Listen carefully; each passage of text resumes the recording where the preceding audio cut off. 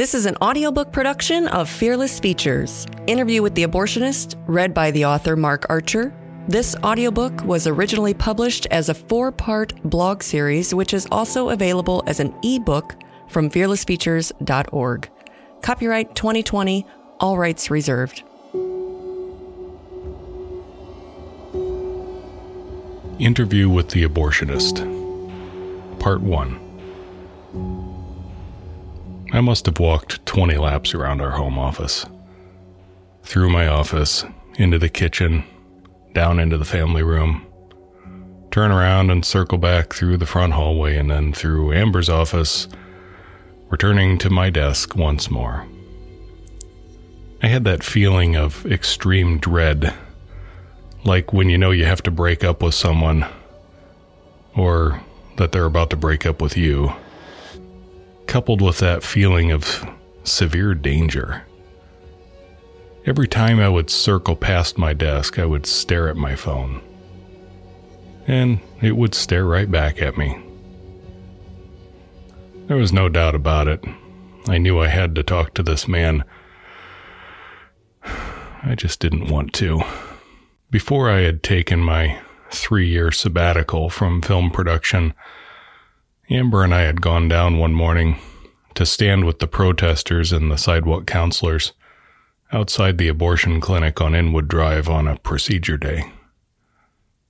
Standing there with our then newborn oldest daughter, Elizabeth, watching women pull into the parking lot and walk into that clinic to pay abortionist George Klopfer to dismember and murder their baby.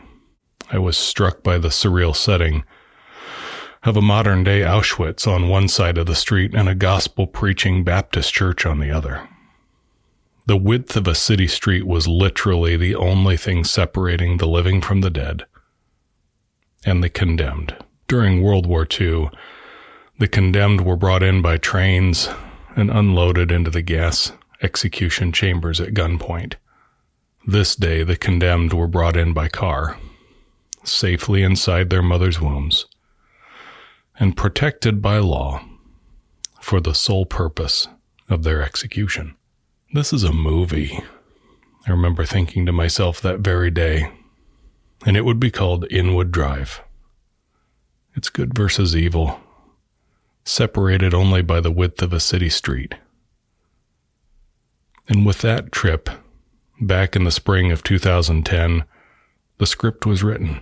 It would be another 8 years, however, before that story, filed away in my mental file cabinet, would be revived and put into production as Amber and I were preparing ourselves for the imminent arrival of our third daughter, Caitlin. I don't doubt that babies on the brain contributed to our decision to put Inwood Drive into development in July of 2018. But for certain, we did it because we knew the Lord was directing us to do it. Of all the film projects I've ever done in 30 plus years of a career in filmmaking, I've never been more sure of any film in my life. Now, this day, I found myself staring once again at the phone, contemplating the phone call to George Klopfer, the infamous abortionist himself, to offer him the opportunity to be interviewed for a feature film all about him and his eventual downfall. Trying to put aside my feelings towards a man I had never met, but knowing full well what he had made a career of for over as long as I had been alive. I closed my eyes and asked the Lord for strength. Help me to do this, Lord. I know you didn't bring me this far for me to sit on my hands. I opened my eyes and reached for my phone. I never imagined that I would have the personal cell phone number of an abortionist stored away in my contacts list on my iPhone. But there it was. As I pressed the dial button, my heart started to pound. The phone rang. Don't answer, don't answer, don't answer, please don't answer. The phone rang some more, then went to voicemail. My pulse dropped a few notches. I figured if I left a quick voicemail, There was no way that he would ever call me back, but at least I could say that I tried, and I was off the hook for good. The automated voicemail message beeped. I took a deep breath. Hello, Dr. Klopfer. My name is Mark Archer. I'm a film producer, and I'm working on a documentary feature film about your abortion clinic in Fort Wayne and how you were eventually shut down. Since a lot of this film is about you and your practice as an abortionist specifically, I thought I would reach out to you and see if you would be willing to talk with me. You can reach me back on my cell. And I hit that big red button on the iPhone to hang up. A pause of silence. My heart was still racing. Phew. Okay, done. Glad I got that over with. As the phone lit up and began to ring, my heart dropped as I looked at the caller ID. George Klopfer. Now I have to talk to him. I threw a few punches in the air in frustration. Then I picked up the phone. Fine, whatever. Let's just get this over with. I let it ring one more time, then swiped right to answer. Hello, this is Mark Archer. To my surprise, a pleasant voice came from the other end of the line. Yeah, hi, this is George Klopfer. You just called me. I swallowed hard as I took a deep breath, then launched into Mr. Producer mode. Yeah, Dr. Klopfer, how are you? My name is Mark Archer. I'm a film producer.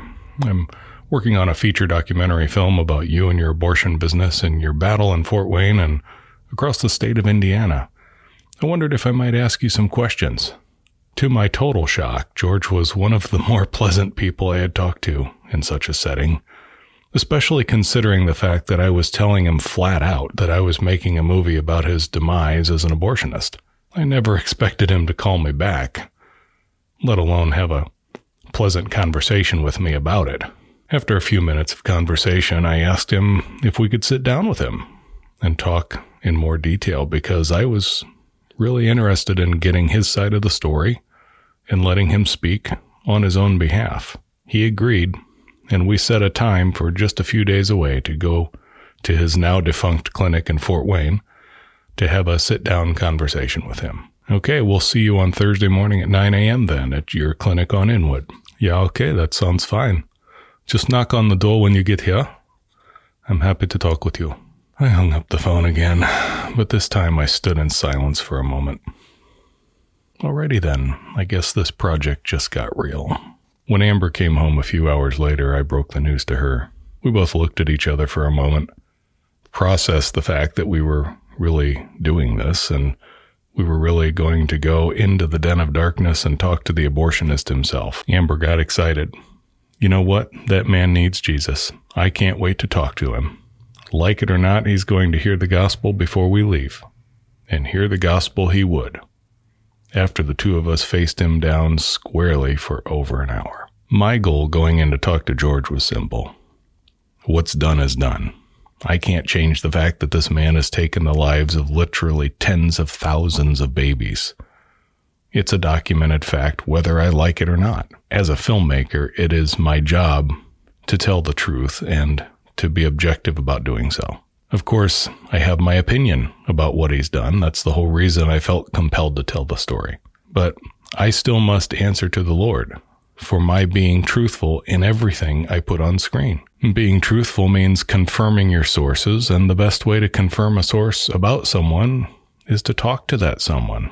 I was determined to give George that chance, whether I felt like he deserved to be heard or not. I'm not going in to see if he can convince me of anything. I would tell the few individuals that we shared the news with before we met with George. I'm going in to let him speak for himself. I may not like him or what he's done, but I'm not going to fabricate stories about him based on conjecture and hearsay. If I do that, I'm no better than Michael Moore or 95% of the media. Whatever my mind can imagine about his reasons for doing what he's done, I imagine it's 10 times worse. And what a prophetic statement that would be. We never could have imagined, however, just how much sadness we would feel for a man like George Klopfer. We never could have imagined just how much our hearts would hurt for how lost and deceived he was, and how in need of Christ's forgiveness he truly was.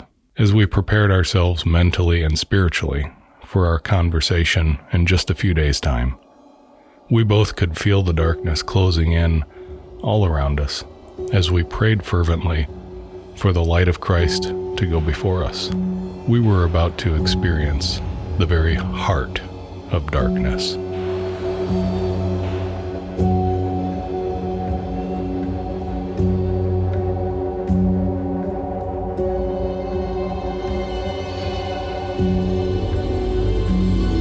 Interview with the Abortionist, Part 2. We didn't tell very many people about our appointment to interview abortionist George Klopfer for our feature documentary film Inwood Drive. But the few people we did tell about it were universally shocked by it. Half were shocked that he had agreed to even talk with us. The other half were shocked that we were even giving him the time of day. I would have to say that for my own part, I was kind of in both camps. Transparency is difficult, especially in nonfiction storytelling. There's always the temptation to just fabricate the elements you're missing based upon loosely gathered information and conjecture rather than actual first-hand accounts. Of course, you don't tell yourself you're fabricating things. You use creative language like filling in the blanks or taking some creative license. The problem is it's still inserting what you want to happen where something may or may not have happened. I hear people try to justify it all the time. Well, how do we know it didn't happen that way? Well, simple. You don't know it happened that way or at all. In other words, you're making it up, and that's called a lie. Former CBS investigative journalist turned independent investigative journalist Sharyl Attkisson, in her book Stonewalled, described herself and her role as a journalist as being necessarily politically agnostic. And I like that term a lot. In other words, she keeps her political opinions to herself and doesn't let her personal viewpoints on individuals or subject matter affect her objectivity with a story. It's a lonely place to be when people know that you're only driven by the truth. I dare say it makes a lot of people nervous to even be around you because they know they're not going to be able to contain you or steer you in a certain direction. Friends or not, if you're hiding something from a truth seeker, they're really not going to cut you any slack. They only want the truth. I make it a point in my work to remain politically agnostic as well. Anyone who knows me or even follows my work will be able to quickly ascertain where I stand on most things. But I purposely don't push parties or platforms or politicians. I push truth, wherever that leads me. Sometimes my digging makes even my friends nervous. Pursuing an interview with the abortionist himself made even some of our financial supporters nervous. But not to make the effort would be dishonest to telling a thoroughly researched story. Especially when you're telling a story that largely centers around one person, you must talk to that person, if at all possible. Anything less is disingenuous at best, if not propagandist in nature. You could say I have a unique perspective on the abortion issue since I was born in 1973, the same year the U.S. Supreme Court made it legal to dismember me with surgical instruments and pull me out of my mother's womb in pieces. I was also born in the state of New York, the same state that just made it legal to kill babies like me even after we're born. To be going in to have a civil discourse with a man who had been murdering my generation since he could do it and not be imprisoned gave me a particular sort of creepiness that seemed to run up and down my spine for days. Here I was, getting ready to go in and talk to a man who no doubt would have murdered me for money in 1973 if I were but part of another family and another life. Why do I even care to give this man an opportunity to speak to me? I would think to myself over and over again. I know all I need to know about him from decades of publicly available information in the press. He's denied tens of thousands of children their own voices. Why does he now get to be heard? I would console myself with the reminder of whose film this is in the end, and who gets to make those editorial decisions as to who stays in the final cut and who doesn't. To say that I was going in to let him tell his side of the story would be wrong. I already know his side of the story. He's an abortionist. He murders babies. What I don't know is what makes a man like him do what he does without remorse. If I can get to at least a basic understanding of that, I can tell a truthful story. Every villain needs a backstory, even if it's George Klopfer. The morning of our interview, Amber and I got up together at our usual time, around 3:30 a.m., to read scripture together and to pray. We're both early risers because we found with 3 young children that if we don't take our time together in the morning to be with each other and the Lord, it tends to not happen later. We read together and prayed together, and particularly, we prayed for George.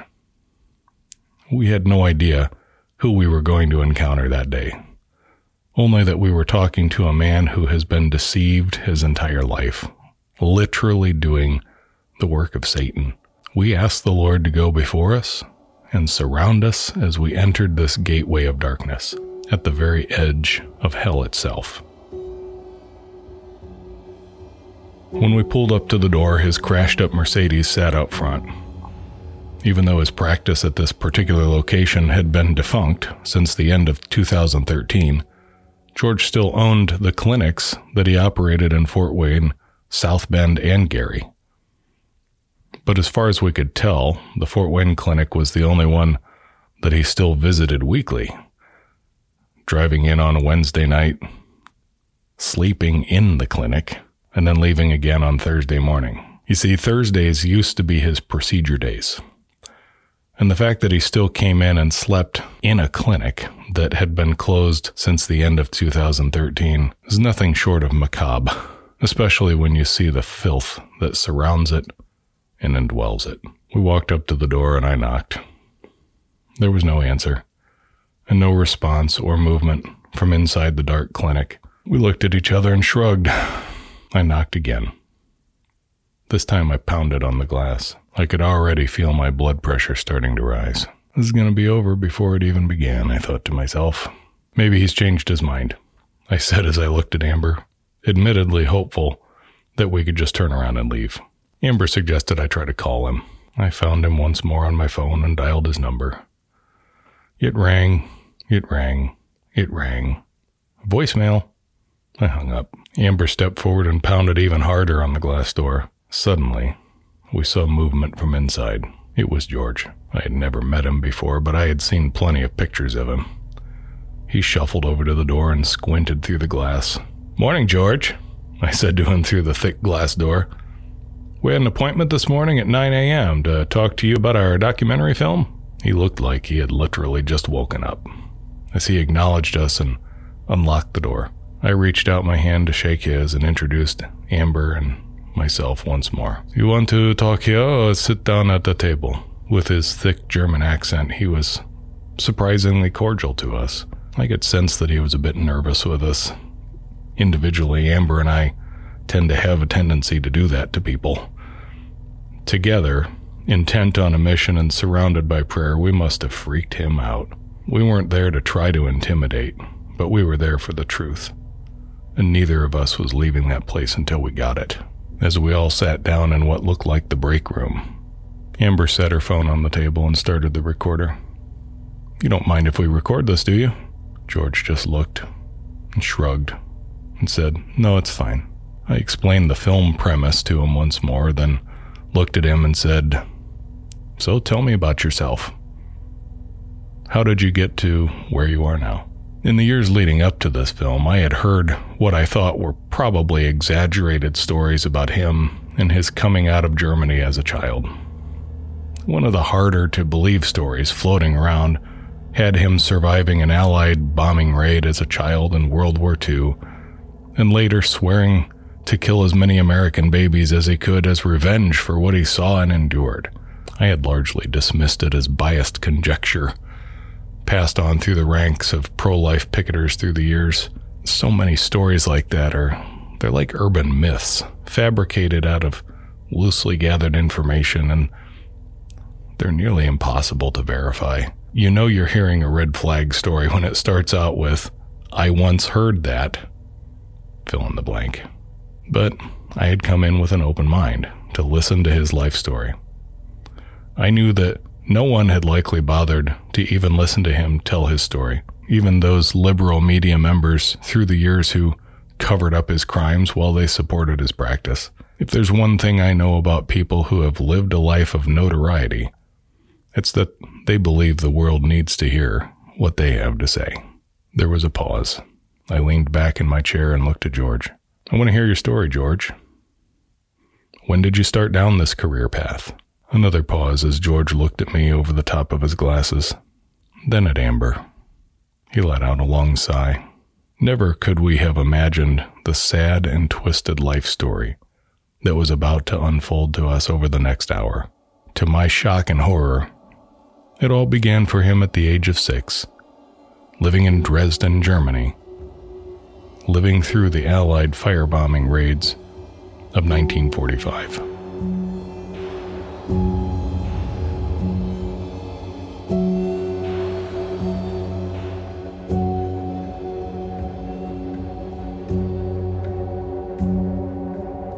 Interview with the Abortionist, Part 3.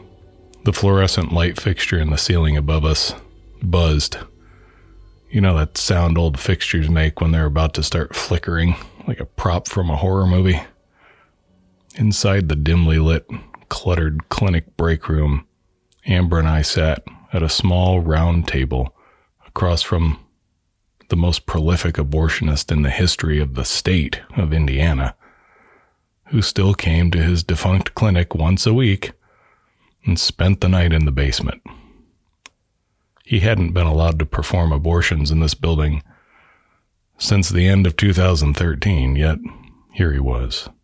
I looked around the room, my heart sinking inside me as I thought of the nonchalant conversations that must have taken place in this very room between the nurse executioners and the clinic escorts as they wolfed down their lunches, complaining about politics and spouses and talking about their weekend plans. All the while, baby after baby, safe and warm inside their mother's womb, is being unwittingly led down the hallway to be executed, and their bodies discarded in a red medical waste bag. Their only crime? Being conceived and being an inconvenience before they can even cry out for help. Abortionist Klopfer sits across the table. I've just opened the door for him to spill his guts to us or vent his rage. We're not sure what to expect, but we're both fairly certain that we're not what he expected at all. As the recorder listens intently to every bit of noise in the room, transcribing it into a slowly moving waveform across its illuminated screen, what we're going to hear from him is still a mystery. But any fear that Amber and I had coming in is quickly fading for both of us. The raging, terrifying monster I expected to meet instead looks like nothing more than a lonely old man who spent the night on a park bench.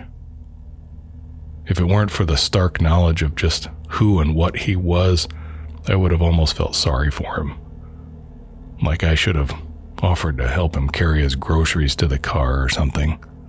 As he ran his hands through his gray, tousled hair, he looked over his smudged eyeglasses at us both.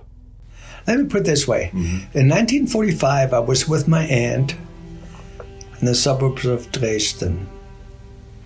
In February of 1945, in between the Americans and the English, they firebombed Dresden for 3 days and 2 nights. The death toll varies depending upon who you want to believe.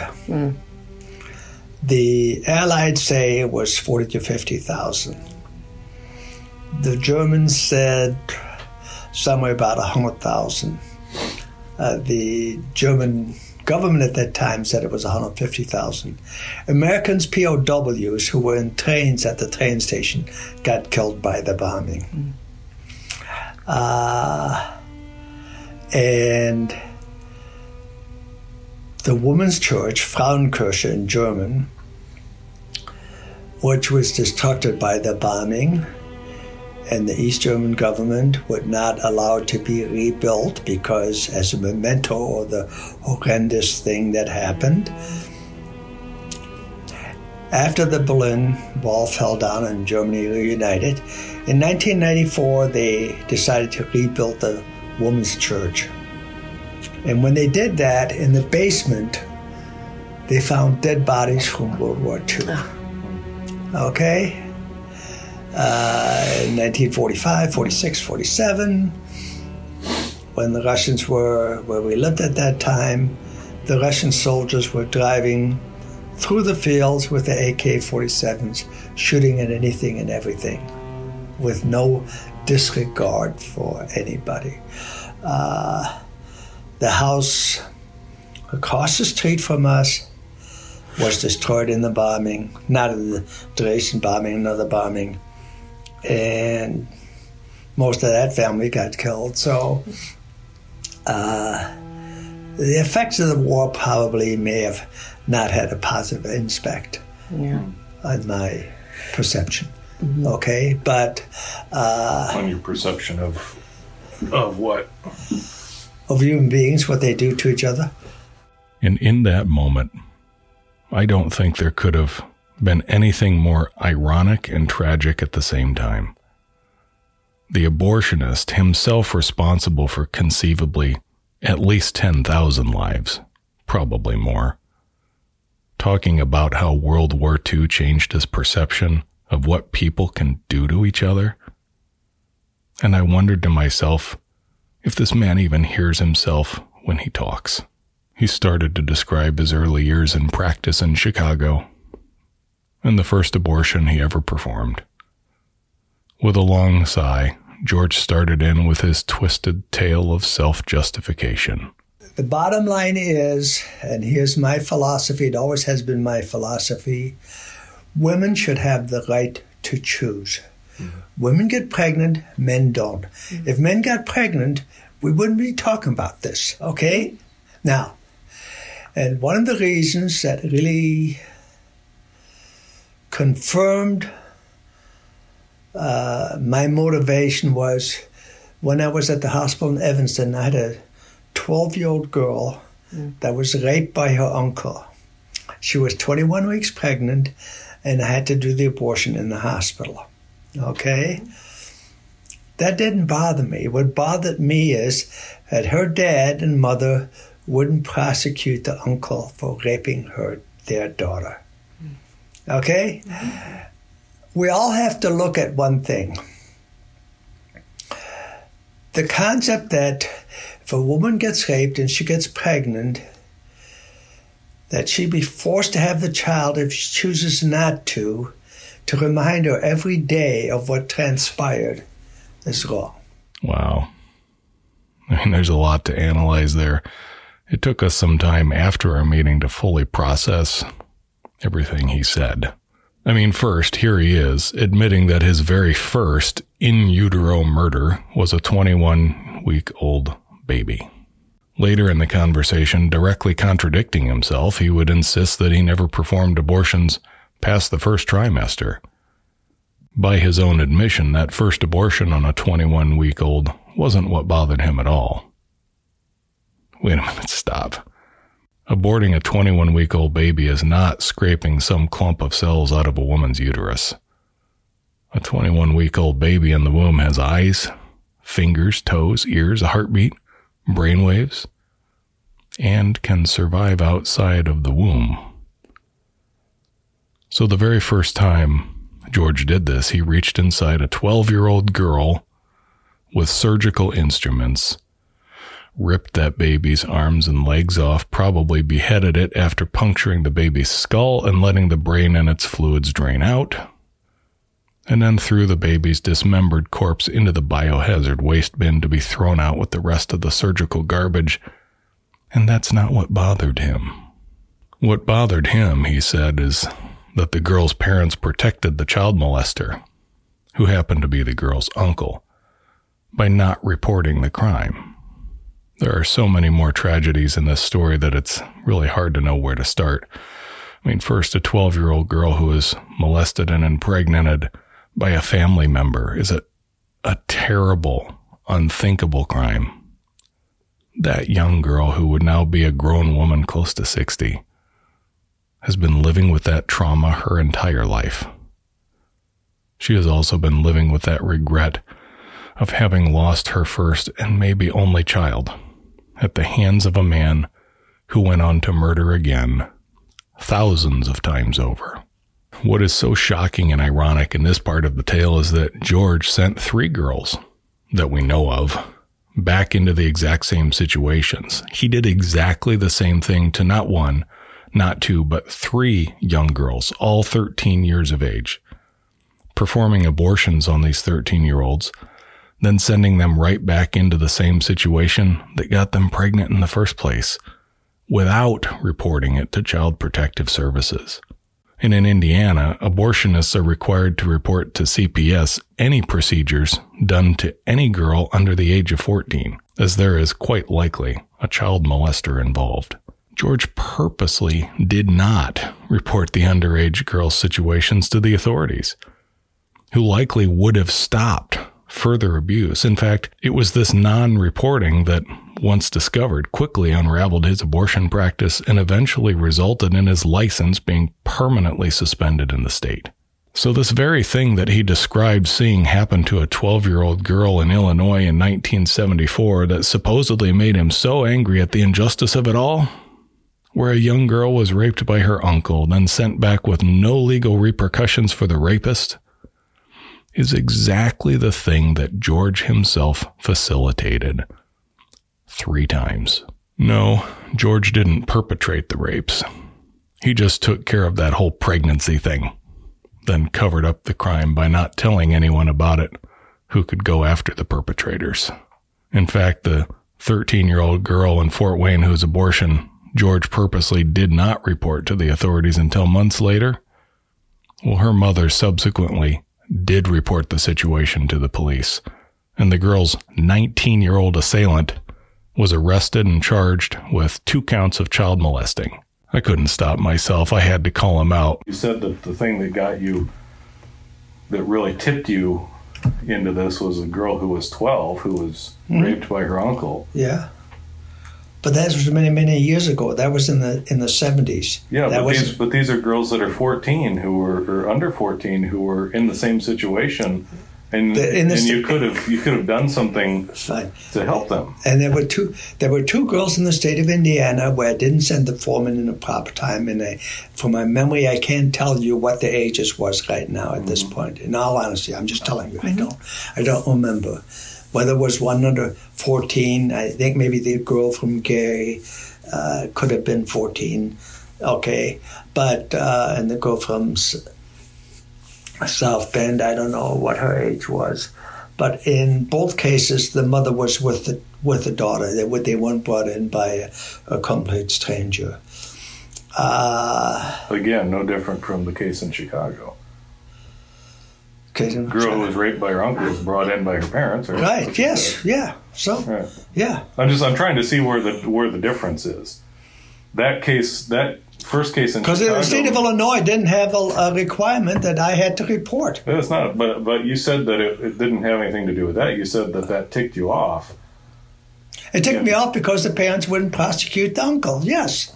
Yeah. So, but here's a situation where in the state of Indiana, they've put a regulation in place that I didn't follow. Absolutely. That you didn't follow. Right. But yes. If you had followed that, wouldn't that do you think maybe those girls got sent back into that situation again? I honestly can't tell you. I don't know what the state does when a girl underage gets raped and has an abortion, what the state does. And that's all the more answer we ever got out of George on that matter. But the sparks hadn't even started to fly yet. You see, before going in to talk with George, I had read every single court document, report, and transcript I could get my hands on to make sure that I had the official, documented version of the story committed to memory. I also had every bit of that documentation in my massive 3-ring project binder sitting on the table in front of me. George wasn't going to get away with showing up with his own set of facts because I already had all of those. What George didn't anticipate was what would happen when Amber locked on target and backed him into a corner. George was not going to get out of this room with his lies intact. Amber was going to make sure of that.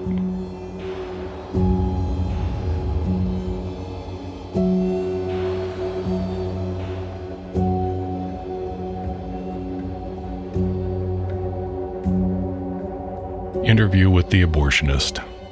Part 4. George was starting to get agitated with both of us. We both sat and let him talk for a good 25 minutes straight, only interrupting him from time to time to ask questions for clarification. We hadn't yet really started to debate him on things, and that really wasn't our intent. Our intent when we came in was to try to understand his story and background, then ask him tough questions in a fair but direct manner. It didn't take long, though, before we both started interrupting him regularly to challenge him on his, how shall I say, divergence from reality, trying to justify his argument that life only begins when a baby can be born and survive on his or her own outside the mother's womb. George strolled right into the line of fire from Amber. Life does not begin at conception. A fertilized egg in a test tube is not a life. It's a fertilized egg in a test tube. My body is not a test tube. Amber slapped the table and leaned in. George recoiled and collected himself. I understand that, but you're saying life begins at conception. And if I take an egg and put a sperm in a test tube and the sperm fertilizes the egg, it's not a life. George slapped the table as he raised his voice even further. Amber came right back at him. You know, as a doctor, that women's bodies are designed that way to carry these children. To let the fertilized egg develop in your uterus, to become a fetus, and to then become a child. To become a child. And then to be born. Yes. And the point is, at conception, until a fetus is viable outside the uterus, in my book, that's not a life. I was still watching in amazement as my beautiful bride not only faced off with George, but fired right back at him in rapid succession. I honestly don't think he had any idea what to make of her. Amber stared him down for a moment. Do you believe do you believe that what you've done is right? Do you believe it in your heart? In the hardest, yes. I gave the women. I gave the women the choice to make the choice. Whether to choose to have an abortion or whether to have the child. Mm-hmm. Okay? Whether it's the right choice or the wrong choice. Have you asked for forgiveness for killing children? Have you asked for forgiveness for killing for sin? Kill children. You don't. No, your conception and my conception, when life begins, is different. You know that in the womb and in the mother's body that it's a baby. No, it's a fetus. In that moment, I pondered the gravity of what I had just heard.